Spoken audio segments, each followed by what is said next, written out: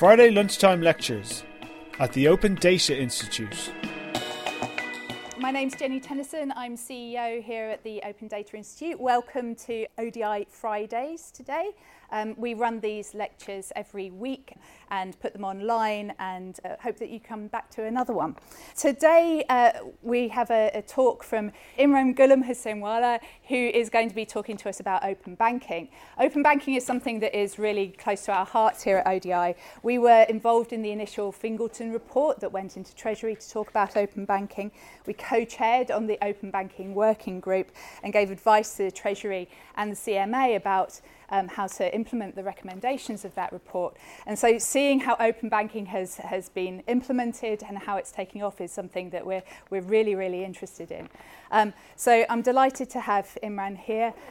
Please do tweet during the talk on the hashtag ODI Fridays, and keep up your questions for later on at the end of the talk. Thank you very much, Imran. Brilliant. Thank you very much, Jenny. Thank you, everyone, for being here. My name is Imran Gulamhuseinwala.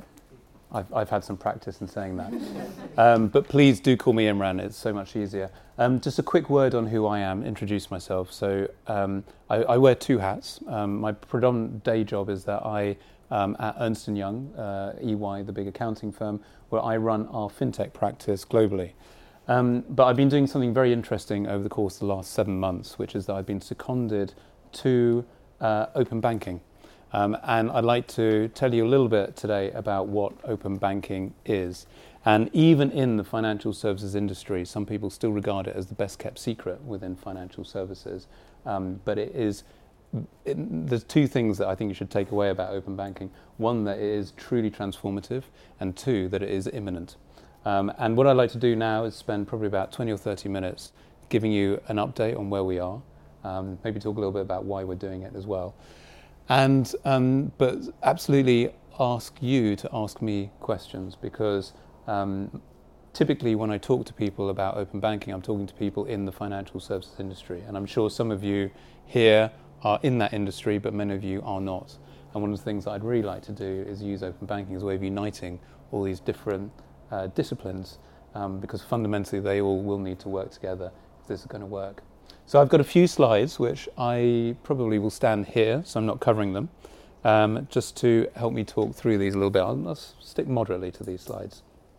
So open banking, it's got a great title, but what does it mean? When I explained to my mum that I was working in open banking, she thought that meant she could go to her bank on Sundays. That's not what it means. Open banking is a fundamental change in the way that consumers and SMEs will be able to bank. It means that consumers are going to be able to take control of their data and access their data in a way that suits them, and they're going to be able to execute payments, so execute banking activities themselves, not needing to use their own bank. Now that sounds like an awful paradox, but I'll explain what I mean in a bit more detail. So let's talk about the data element first. So when it comes to data, I think there's been a fundamental recognition in the UK, but globally as well, and really, frankly, over the last 10 years, that the data the financial institution holds on the customer belongs to the customer and not the financial institution. So if you as an individual or as an SME, as a customer of a bank, want to use that data, you should be able to use that data in the way that best suits you. Conversely, if you don't want to use that data, that's also fine too. You should be able to control the way that data is used. And what we're trying to do in open banking is give individuals the tools to be able to do that. It's a grand statement, so I'm going to explain a little bit not only how we do it, but how we're going to get the industry to work to this. Then the second thing is about making payments. So financial institutions do an awful lot of things, and one of the things they do is they execute payments. And executing payments is fundamentally critical to be able to do something with this additional data you've got. If you want to create a new overdraft, a new mortgage, a new subscription service, then you actually need to be able to access your payments as well. Now, the only way you currently can access your payments is by going to your bank.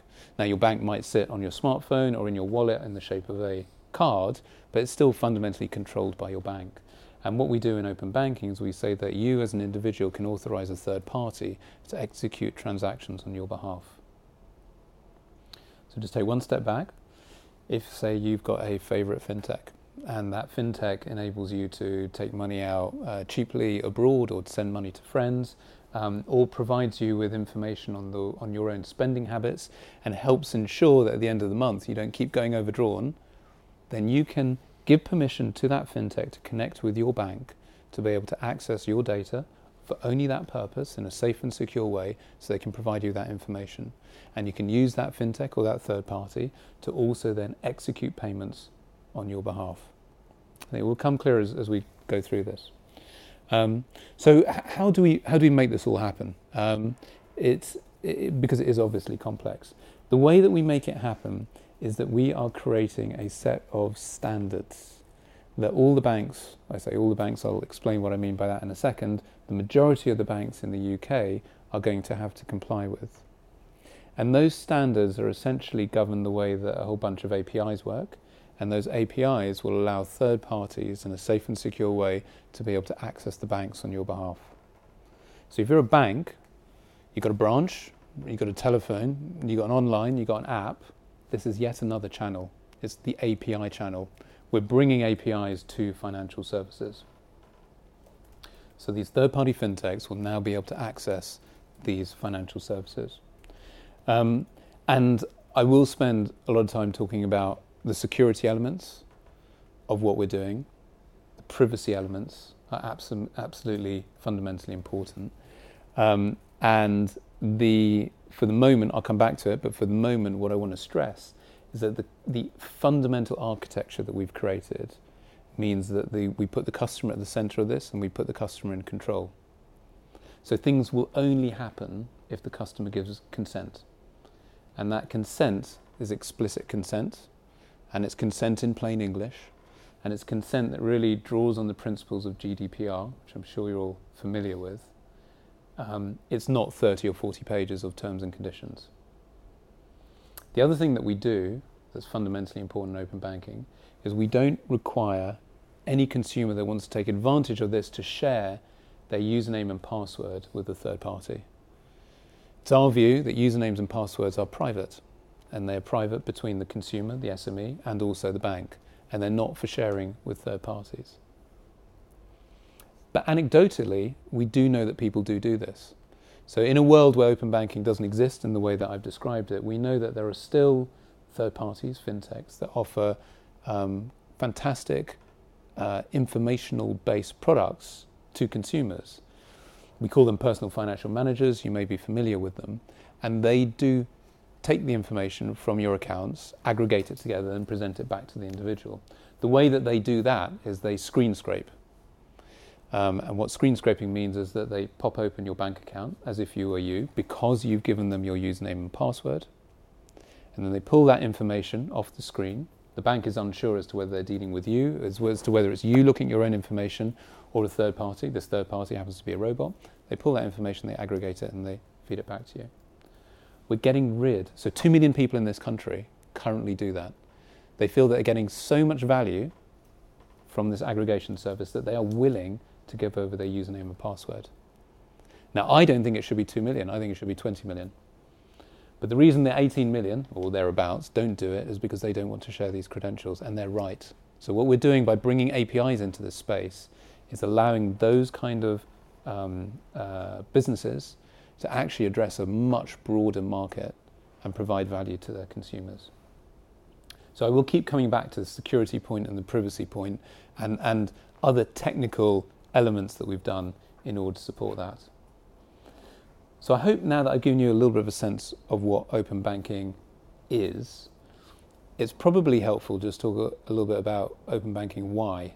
I'm not sure if I've got a slide on this. Yeah, I'm going to work with this slide actually. So this really goes, why are we doing this? What are we fundamentally trying to build here? And what we're trying to build is a vision endorsed by government, which is to create a fair and competitive landscape for financial services. So one way of thinking about the data and the payments element is that these represent barriers to entry to new entrants. So we want to level the playing field. How do we level the playing field? Well, the APIs that we create are standards. Anyone can access them. Sorry, I'll be very clear. Any authorized entity, and I mean authorised and regulated by the FCA, can access them. And we'll talk about what that means in a second. But providing you are an authorised or regulated new entrant into the market, you will be able to access them. So there's a good competition argument as to why you want to do all this. But what about the consumer? What is it actually going to mean for the end consumer and the SME? And in actual fact, even though there are fewer SMEs than there are consumers, there's a lot of SMEs, but there's still fewer than there are consumers. The value to the SMEs is possibly even greater in the near term. They do represent, when I think about segments in financial services, probably one of the most underserved segments within financial services. So what can we do? We talk about here that open banking will allow these participants to move, manage, make more of their money. That's all entirely true because you're reducing the barriers to friction for all that happening. I'll give you another sense of thinking about it. The other sense of thinking about it is that it will allow consumers, SMEs, to actually more easily find the right financial services products. So I don't know how many people here in this room can put their hand on the heart and say, yes, I've got the right current account. I mean, it's an interesting question. Does anyone believe that they have the right current account? Do you think perhaps you're paying too much for your overdraft? Are you getting the right rate of interest on your current account? It's hard to say. It's really hard to say because it's hard to compare. It's hard to know what your behaviour would look like under a new account. Is that rewards package actually worthwhile? Have I got the right overdraft limit? Am I getting the right level of texting services, or should I be looking for something else?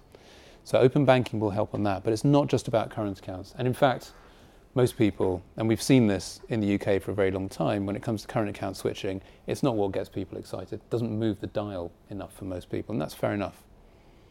But what we are doing in open banking is also helping people find the right products for them when it comes to credit cards, mortgages, overdrafts. These are bigger items. They really do move the dial. If you're on the wrong credit card, it can be very painful. And when I look at the credit card industry, on average now, you can get about 40 months free interest if you take out a new credit card. You've got to be a certain type of borrower for sure. But at the same time in the UK, the average hold on a credit card is 12 years. That just doesn't make sense, doesn't reconcile. And when the government look at this, they wonder if consumers are being given enough information in order to make those decisions. So under open banking, one element of what we do is we make it easier for customers, SMEs, to figure out whether they're on the right product. But then the second thing we do, which is as important, is we also make it easy to switch to the right product. There's one thing knowing that you're on the wrong product, that's actually just quite upsetting. But we want to be able to do something about it. And the doing something about it is also something that what we're trying to do in open banking is trying to facilitate that too. And it's not always about switching, but because you have the payments elements wrapped into what we're creating, it allows you to actually do something with the information. So actually move to a different product, set up a new direct debit, a new subscription service, credentialize yourself in an entirely new way. So without the payments bit, you need the payments piece and the data bit to come together. So if that's about making sure you're on the right product, and then it's able you to switch to the right product, that I feel is where the killer apps are going to be in the near term for open banking. But there is a further iteration of this, which is banking is so central to what we do. I mean, of course, the products haven't really changed for 100 years, and you still sit in branches, and banks like to present themselves as these kind of almost separate from the real world, but that's not true. Everything in finance, no one wants to go out and take out a mortgage for the sake of taking out a mortgage. You want it because you want to buy the house. You don't want the loan, you actually want the kitchen or the car or whatever it is. And actually being able to embed financial services into these other things that people really care about. So turn financial services into a facilitator of all those other activities is really, I think, where this begins to get exciting. And that's fundamentally what we mean when we talk about digitizing financial services. You say that to any bank and they go, well, that's ridiculous. Financial services has been digital for decades. It's probably the first industry to go digital. That's not what I'm talking about here. I'm talking about digitizing financial services.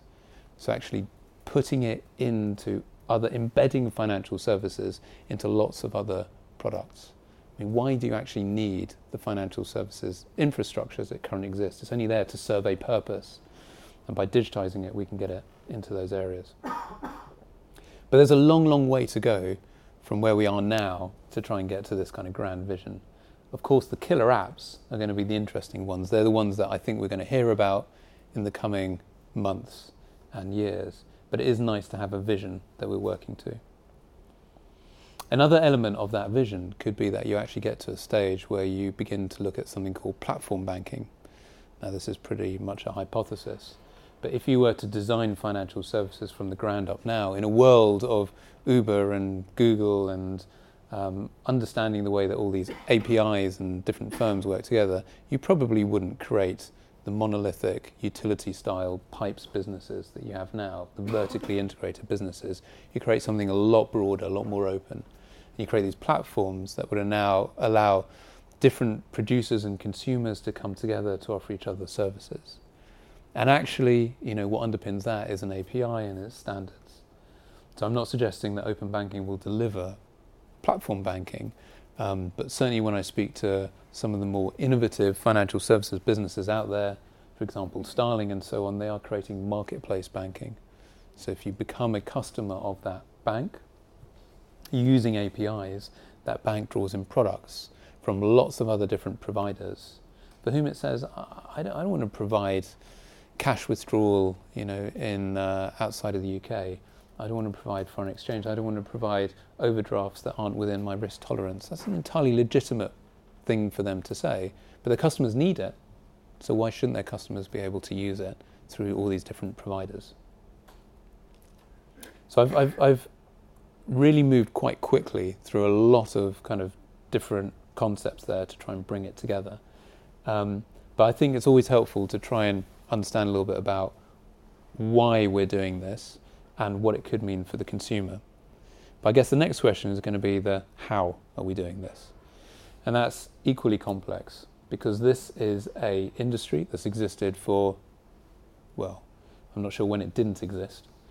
And also it has many, many different stakeholders. Of course, consumers, banks themselves. We've got non-banks that operate in financial services. You've got the Fintechs, never forget the regulators and government as well. And all these people, all these entities really need to be brought together at the same time. So the way that we've done it in the UK is we have leveraged two pieces of European legislation and one government entity. Kind of put that in the pot and mix it up. The two pieces of legislation, the one that you'll all be familiar with is GDPR. I won't go into that. And the other one is the Payment Services Directive 2, PSD2. Not well named or branded, but a transformative piece of legislation that really enshrines the fact that consumers can access their accounts through third parties. You don't need to go to your bank to be able to access your bank. It's quite a paradox. It's quite hard to understand it at first blush. But a lot of work has gone into that. And that legislation goes live on the 13th of January, first part of it, 13th of January, 2018. So that was 2 months, 2 weeks ago. 2 months, a couple of days ago.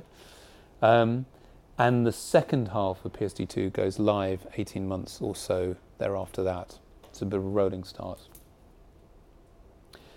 GDPR goes live in May. And the combination of those two things, the way that I tend to think about it is if you've got PSD2 governs the payments element, GDPR governs the data element, you put the payments and data together and you've got open banking. Now in the UK, when we looked at that, we thought this is fantastic, this is transformative. This is exactly the kind of catalyst for innovation, choice, competition that you'd want. But it did stop short of a couple of things. One is that neither of those two pieces of regulation determine what technology you should use. They are technology agnostic, and for good reason. The principle that the European legislators came up with is that we don't want to define what technology the market should use. We'll get it wrong. The market should choose. I understand that. But there is a very clear technology, and it is APIs. And one of the problems is when you don't define what the banks should do, they will then make their own choices, and that leads to lots of different technologies being used. And that leads to the second point, which is standards. Nothing in PSD2 or GDPR talks to standards. It doesn't require or request banks to work to a common standard. It just says that they need to offer that access and it needs to be electronic. And of course, if you do that, all that really happens is you just create, amongst the 6,000 banks in Europe, every single one of them having a slightly different shopfront window. And if you're one of these third parties, let's say that you're a small third party, you don't need to be, but let's say you're a small one, the idea of figuring out who to connect to, when to roll that all out, changes as they come through, becomes a nightmare. Effectively, in the UK, I don't think we thought it would work. So we decided that we were going to do two things, that we were going to make it API-based, and also we were going to make it standards-based. And then the final thing that we were going to do is that we were going to mandate it. And the way that we mandated it is as a result of the Competition and Markets investigation into retail banking, which was approximately a 2-year investigation, they found that there were elements of competition that could be done better by the banks, and that they were going to mandate a set of remedies, and those remedies were created a year and a half ago. And the banks, by law, have to meet the requirements of the CMA order. So we've got the Competition Markets Authority order, plus these two pieces of legislation, and that together creates open banking. And this is very UK specific. No one else in the world is approaching the situation like this. I don't for a moment believe that elsewhere in the world this isn't a hot issue, because that fundamental truism that the data belongs to the customer and not to the financial institution is pretty much the accepted norm everywhere I go to in the world. But it's only here that we're creating a standard, and it's API based and mandating it. So in January, the first one of those, the first tranche of functionality is going to go live, and it's going to cover 80 to 90% of the UK market with one standard that's going to allow consumers to work with third parties to be able to access open banking. The entity that is building open banking, which is the one that I am the implementation trustee of, is called the Open Banking Implementation Entity, aptly named. And that is a team of circa 100 engineers based in St Katharine's Dock here in London.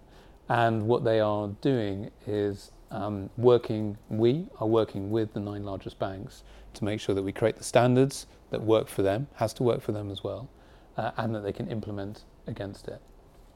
And that entity is funded under the CMA order by the banks, but it is independent of the banks, and through me is responsible, its fiduciary responsibility is back to the Competition and Markets Authority. So that's a little bit about the structure as to how we're doing it. What I'd like to do is actually just touch on the security element, because it may well be that that's something that we spend more time talking about. But I mentioned a couple of important pillars. We don't ask a customer to ever share their username and password. We think that is a good thing.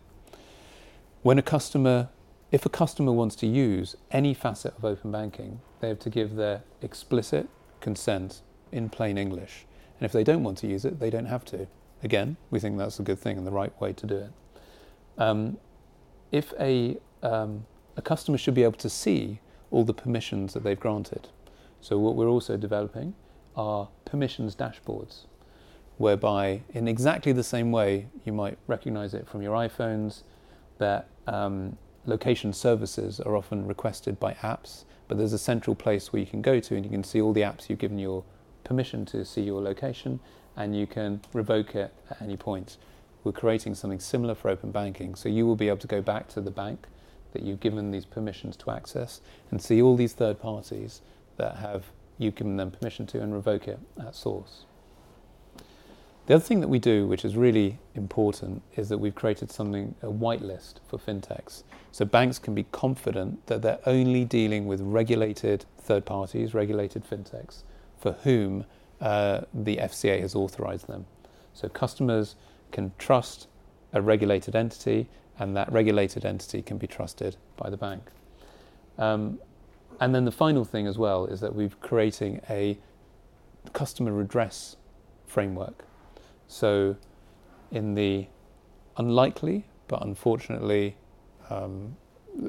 situation that a customer suffers a redress, so the payment is the wrong amount, it's gone at the wrong time, it's gone to the wrong entity, they will be able to seek redress from that, stood behind by the banks. If the data, in a similar way that if the data has also gone to the wrong entity, something hasn't worked, it's the wrong data, the wrong advice has been given on the back of data that was inaccurate, there's also a whole bunch of, there's a whole framework for customer redress around that.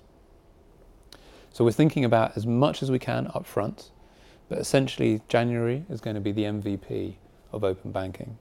It's going to be a slow burn, but a burn that's actually going to, I think, run for a very long time.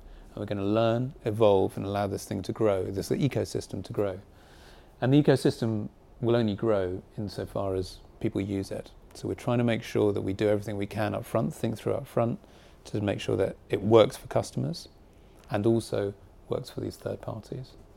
And it is great wearing my FinTech hat when I look at the UK to see that there are, at least 1,500 FinTechs actually predominantly based here in the UK, here in London, that are working, that see the value of open banking to their existing propositions and their new propositions.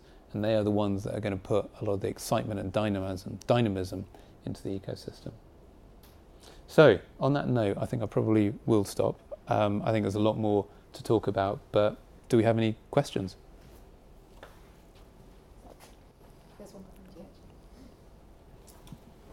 How are you going to measure whether it's been, what are the metrics around whether open banking has been successful in the market? So we're going to do a lot of measuring. So we like all fintechs. So I should say we're very decentralized. So all we're doing is setting the standards.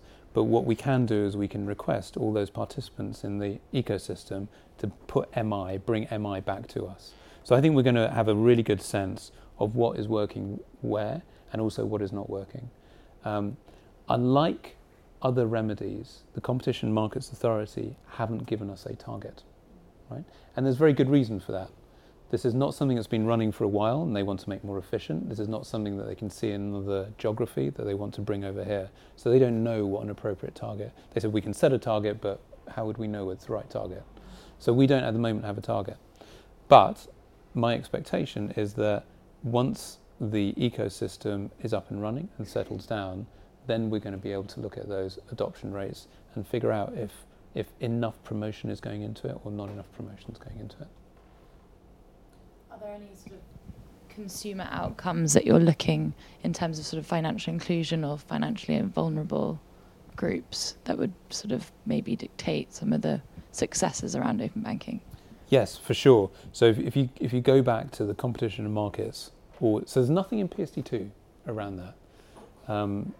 But if you go back to the order, they identified two primary areas where they didn't think, there's probably three primary areas where they didn't think there was enough competition. Unauthorised or unarranged overdrafts, which are very penal for a small segment of society. And I would absolutely expect open banking to have an impact there. We can talk about how that works later on. Then at the other end of the social spectrum, you've got high balance accounts in zero interest paying accounts, and they recognise that there was a lack of competition in that market. And then for SMEs specifically, it was those two elements plus also their inability to access credit from other providers. So when the Competition and Markets Authority looked back on the efficacy of the order, those are the three areas they would look at. We've got a question over here. Can I ask you to say your name and where you're from when you make your question? Thanks. I'm Wei Wu from Birmingham. I'm interested in the representation of fintech firms in this agenda. I would like to ask, I assume there's quite a few large banks in the CMA 9 and is leading the position of open banking. Can I ask, would you like to consider mechanism that the fintech can propose ideas and to make the API workable for them? Yeah. So I think if I understand from the very outset, we have been very, very careful to ensure that we get the thinking of fintechs, third parties, and not just third parties, into what we're doing so we can create a real balance. This can't afford to be a bank project. It's been tried before. For those of you that are aware, there was something that was called My Data, which was essentially a bank project to allow consumers to be able to access their data. But even though it met the requirement at the time, it didn't meet the objective. So the user journey, the proposition to the end consumer wasn't very good. This time, what we've done is we've created the governance of the open banking implementation entity actually has at its heart FinTech representation, consumer representation, regulatory representation, in addition to the CMA 9, which is what we call the 9 largest banks, representation from them. And then essentially what my job is to do is to try and get consensus around all those stakeholders. And if we can get consensus, we work on that. If we can't get consensus, then I make recommendations to the CMA and we move forward on that basis. So we have a good relationship with the banks, but it is necessarily an independent and arm's length one.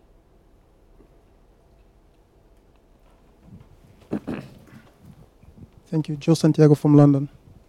I think it's on. It's recording. Okay. You did mention GDPR as well as PSD2 as being the two pillars, to help with the open banking. But we also know that GDPR, for example, there is a kind of UK is leading in that category as well, and it's going to come into effect only in May next year. And we also know that most institutions are not ready even for that one. So how are you going to combine something that at the moment we don't know how it's going to pan out, for example? Plus, so we're going to have two things in here: the open banking, if you like, plus the GDPR, which nobody knows how it's going to work. Besides the point that there are also no consensus in terms of other, let's say, Western countries with regards to GDPR. How do you think we're gonna work there, or how are you gonna make the most of those 5 months of next year? Since MVP is going to be in your MVP is going to be in January. That's right. So the way that we think about it is GDPR covers an awful lot. Right? There's so much of GDPR that's not relevant to what we do. The most obvious bit is that GDPR covers all industries, and open banking is just financial services. So there is nothing that open banking is doing that will allow a company to let's say, offload or meet its requirements for GDPR through open banking. We look at it the other way around. GDPR enshrines a whole bunch of different principles, but the principle that we care most about is the principle of data portability. Right?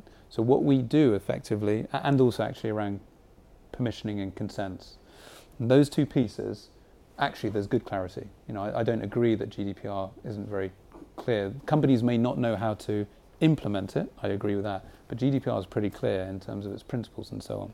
So we take those two elements and we've used everything that we do in terms of permissioning and consent conforms with GDPR requirements, and then everything around portability actually also conforms with GDPR's compliance. But it's only one mechanism for doing it. So we're not taking away any individual company's requirements to comply with GDPR. Let me give you an example. GDPR under data portability, it gives you, the consumer, the right to access the data that the company holds on you. Fine. But it doesn't say, again, guess what, how it's done, doesn't mandate standards. And in fact, even one interpretation of it is that you can, if a customer asks for their data, they can actually put it in the post, and as long as it gets to you within 30 days, then they've met their requirements. Right?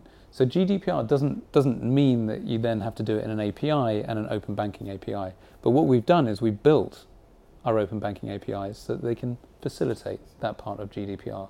So the GDPR gives us the legitimacy to build it, and then the technology provides back to the company an ability to comply with it. So it's going to take a while to pan out, but we're not solving GDPR for companies here. No. I mean, I was not expecting that. But more importantly is the fact that there is a kind of a disagreement between the lawyers and the technologists. in that thread. I think it's going to last for a while. There always is, and it will last for a while. And sometimes what we think is actually just build the technology and then have the discussion. So I'm Nick from the National Audit Office. It's an absolutely fascinating topic.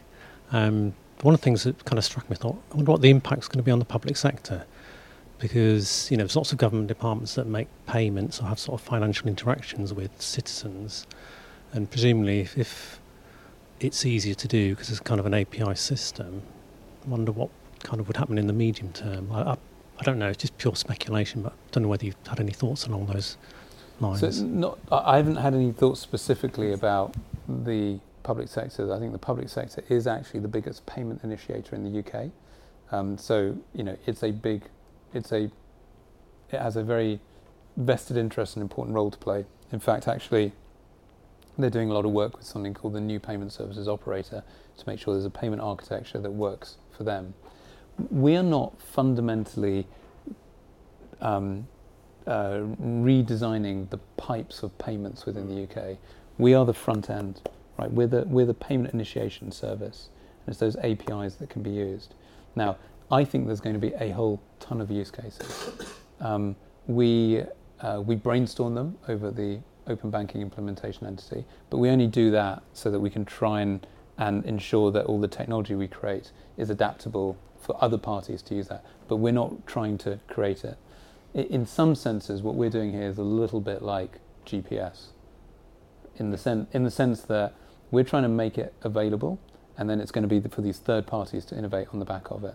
And public sector probably won't be the first to go, maybe, just an idea. But at the same time, I think that very quickly they'll see the kind of things that other entities are able to do with it, and then consumers, and this is a big question, if consumers become familiar and comfortable with it, then there are going to be opportunities around that. Just yesterday it was mentioned actually, banks, are they moving quickly enough? Well, we've got a crisis around universal credit at the moment. And universal credit is a timing issue that should be solvable by financial services. Where are the third parties? Where are the banks that are solving that particular issues under open banking? You got the dynamism in the market, so actually maybe it is third parties, fintechs, or even frankly a big bank, but a big bank moving quicker than its competitors and serving its competitors' customers without having to have them switch. That's the kind of dynamism we want to get in the market. Sophie Morrison from Manifesto Growth. Question, you mentioned this sort of permissions dashboard. Would that sit sort of with the sort of your under the open banking impartial party, or will it sort of feed into the systems of banks? Or how will that sort of work in the ecosystem? So neither.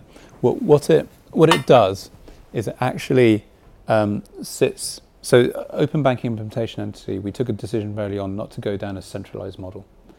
Other than a centralised standard setting and governance entity, and this thing called, I referred to it earlier as a whitelist. That's the only central infrastructure that we have. It's actually really quite simple, is that the bank will have a permission dashboard for all of the permissions that the customer has requested that bank to give. And then there will be another dashboard that's held by, I'm going to call it a third party, or the FinTech, the third party, for whom all the permissions have been granted to it. So if you go to the bank, you're going to find, I use the term fintechs. I mean, this is an ASPSP and that's a TPP, but I won't. So the bank, you go to your bank, you'll see all the fintechs you give permission to. Go to the fintech, you'll see all the banks that it is accessing data from. So similar to your payments, your payment data. So when you switch accounts, you'll just switch your permissions. Yeah. And on the bank one, it's not that dissimilar from your direct debits. So you see all your, we call them trusted beneficiaries, but that's essentially the same thing. Trying to keep everything as familiar as possible, and also, a bit of redundancy in there. So if you're a customer, I've given this crazy app, this app, really exciting. We all do it. A week later, I think I want nothing to do with that app anymore. It promised me loads of stuff. Nothing happened at all. I gave it permission. I want to stop it. You can either go to your bank and stop it, or you can go to the app. stop it. Did you have a question? No. Another question over here. I think this will be the last one. I heard you mentioned the credit data as well in your presentation. Sorry, credit data, do you say? Yes, apart from the payment data, and I assume you were talking about SMEs when you using the phrases. Can I ask if you are open the credit data for both individual clients and the SMEs, or it's going to be only SMEs in the future, or none of them? Can you clarify that credit data? Yeah. Sorry, I wasn't clear enough.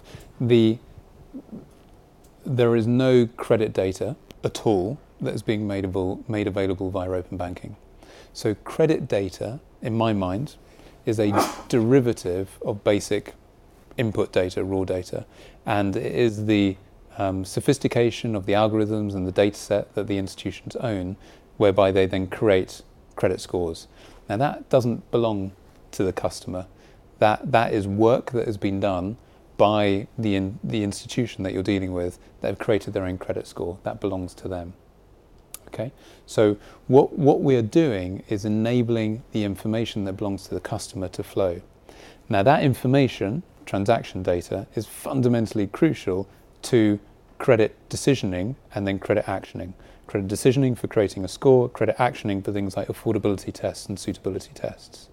Right, so it's incredibly valuable in that area. But if you are if you're a customer of a bank and you've got a mortgage from them, they will have a credit score on you. I'm not saying that you can expose that credit score through open banking. Does that make sense? Yeah. Yeah. If I can use the data of cash flow to build my algorithm. Exactly. Yeah. Yeah. So we have one sneaky last question. This is really. Hi, Carlos from Open Vector. Just a quick question there for you. Open banking we've been talking about Open Vector in other regions for probably the last 4 years. The one key thing that makes it different is that in the other regions, it's really been driven by the banks and with the customers. Customers have been at the forefront. They've known about open banking since day one. In the UK, though, we do talk a lot about the Fintechs, regulation, but the customers themselves are not aware of it. We know that it's been live since January. We've done very little to really expose, and I mean, us as consumers, I've received very little information from our banks. How do you see that changing? Because that's really been something interesting. I just got back from the Nordics, and they see open banking as, well, we've been doing this for a long time, but we've always held the customer at the forefront. They've been part of this, and they understand it. They know what it is. We don't have that same communication here. How do you see that changing? Yeah, no, I do see it changing. I see it changing largely because customers aren't going to be... We don't think that customers are going to be particularly excited to learn about open banking, but they are going to be very excited to learn about all the tools and propositions that are meaningful to them. They might be powered by open banking. I hope that they will be powered by open banking. But the idea that we can excite the UK population on this kind of esoteric kind of plumbing element of financial services feels to me to be a real stretch. So what we're trying to do is we're essentially trying to ensure that we create all the elements that will sustain and catalyze an ecosystem, and then it's those third parties that are going to come onto it, and those are the ones that are incredibly skilled at creating propositions and marketing them directly to consumers. Now, what we need to ensure is that we've also then got a central repository, if you like, of information, of collateral, of consumer comms, that if a consumer says, wow, that sounds really interesting, how do they do that? It's too good to be true. Can I trust it? They can come to a central place and better understand what's going on, rather than go to the Fintechs themselves, who've got one perspective, or go directly to the banks themselves, who have another perspective, and the consumer will just get very confused. So we at the Open Banking Implementation Entity are creating that central repository, website, comms, FAQs, all of those kind of things to give customers confidence in what they're doing. But what we're not going to do is promote open banking. To use the GPS analogy, it'd be a little bit like promoting GPS, but actually people want to know where their taxi is, or where they park their car, or which direction to walk in. They don't really care about the underlying technology. Thank you ever so much, Imran. Thank you. You've been listening to a Friday lunchtime lecture brought to you by the Open Data Institute.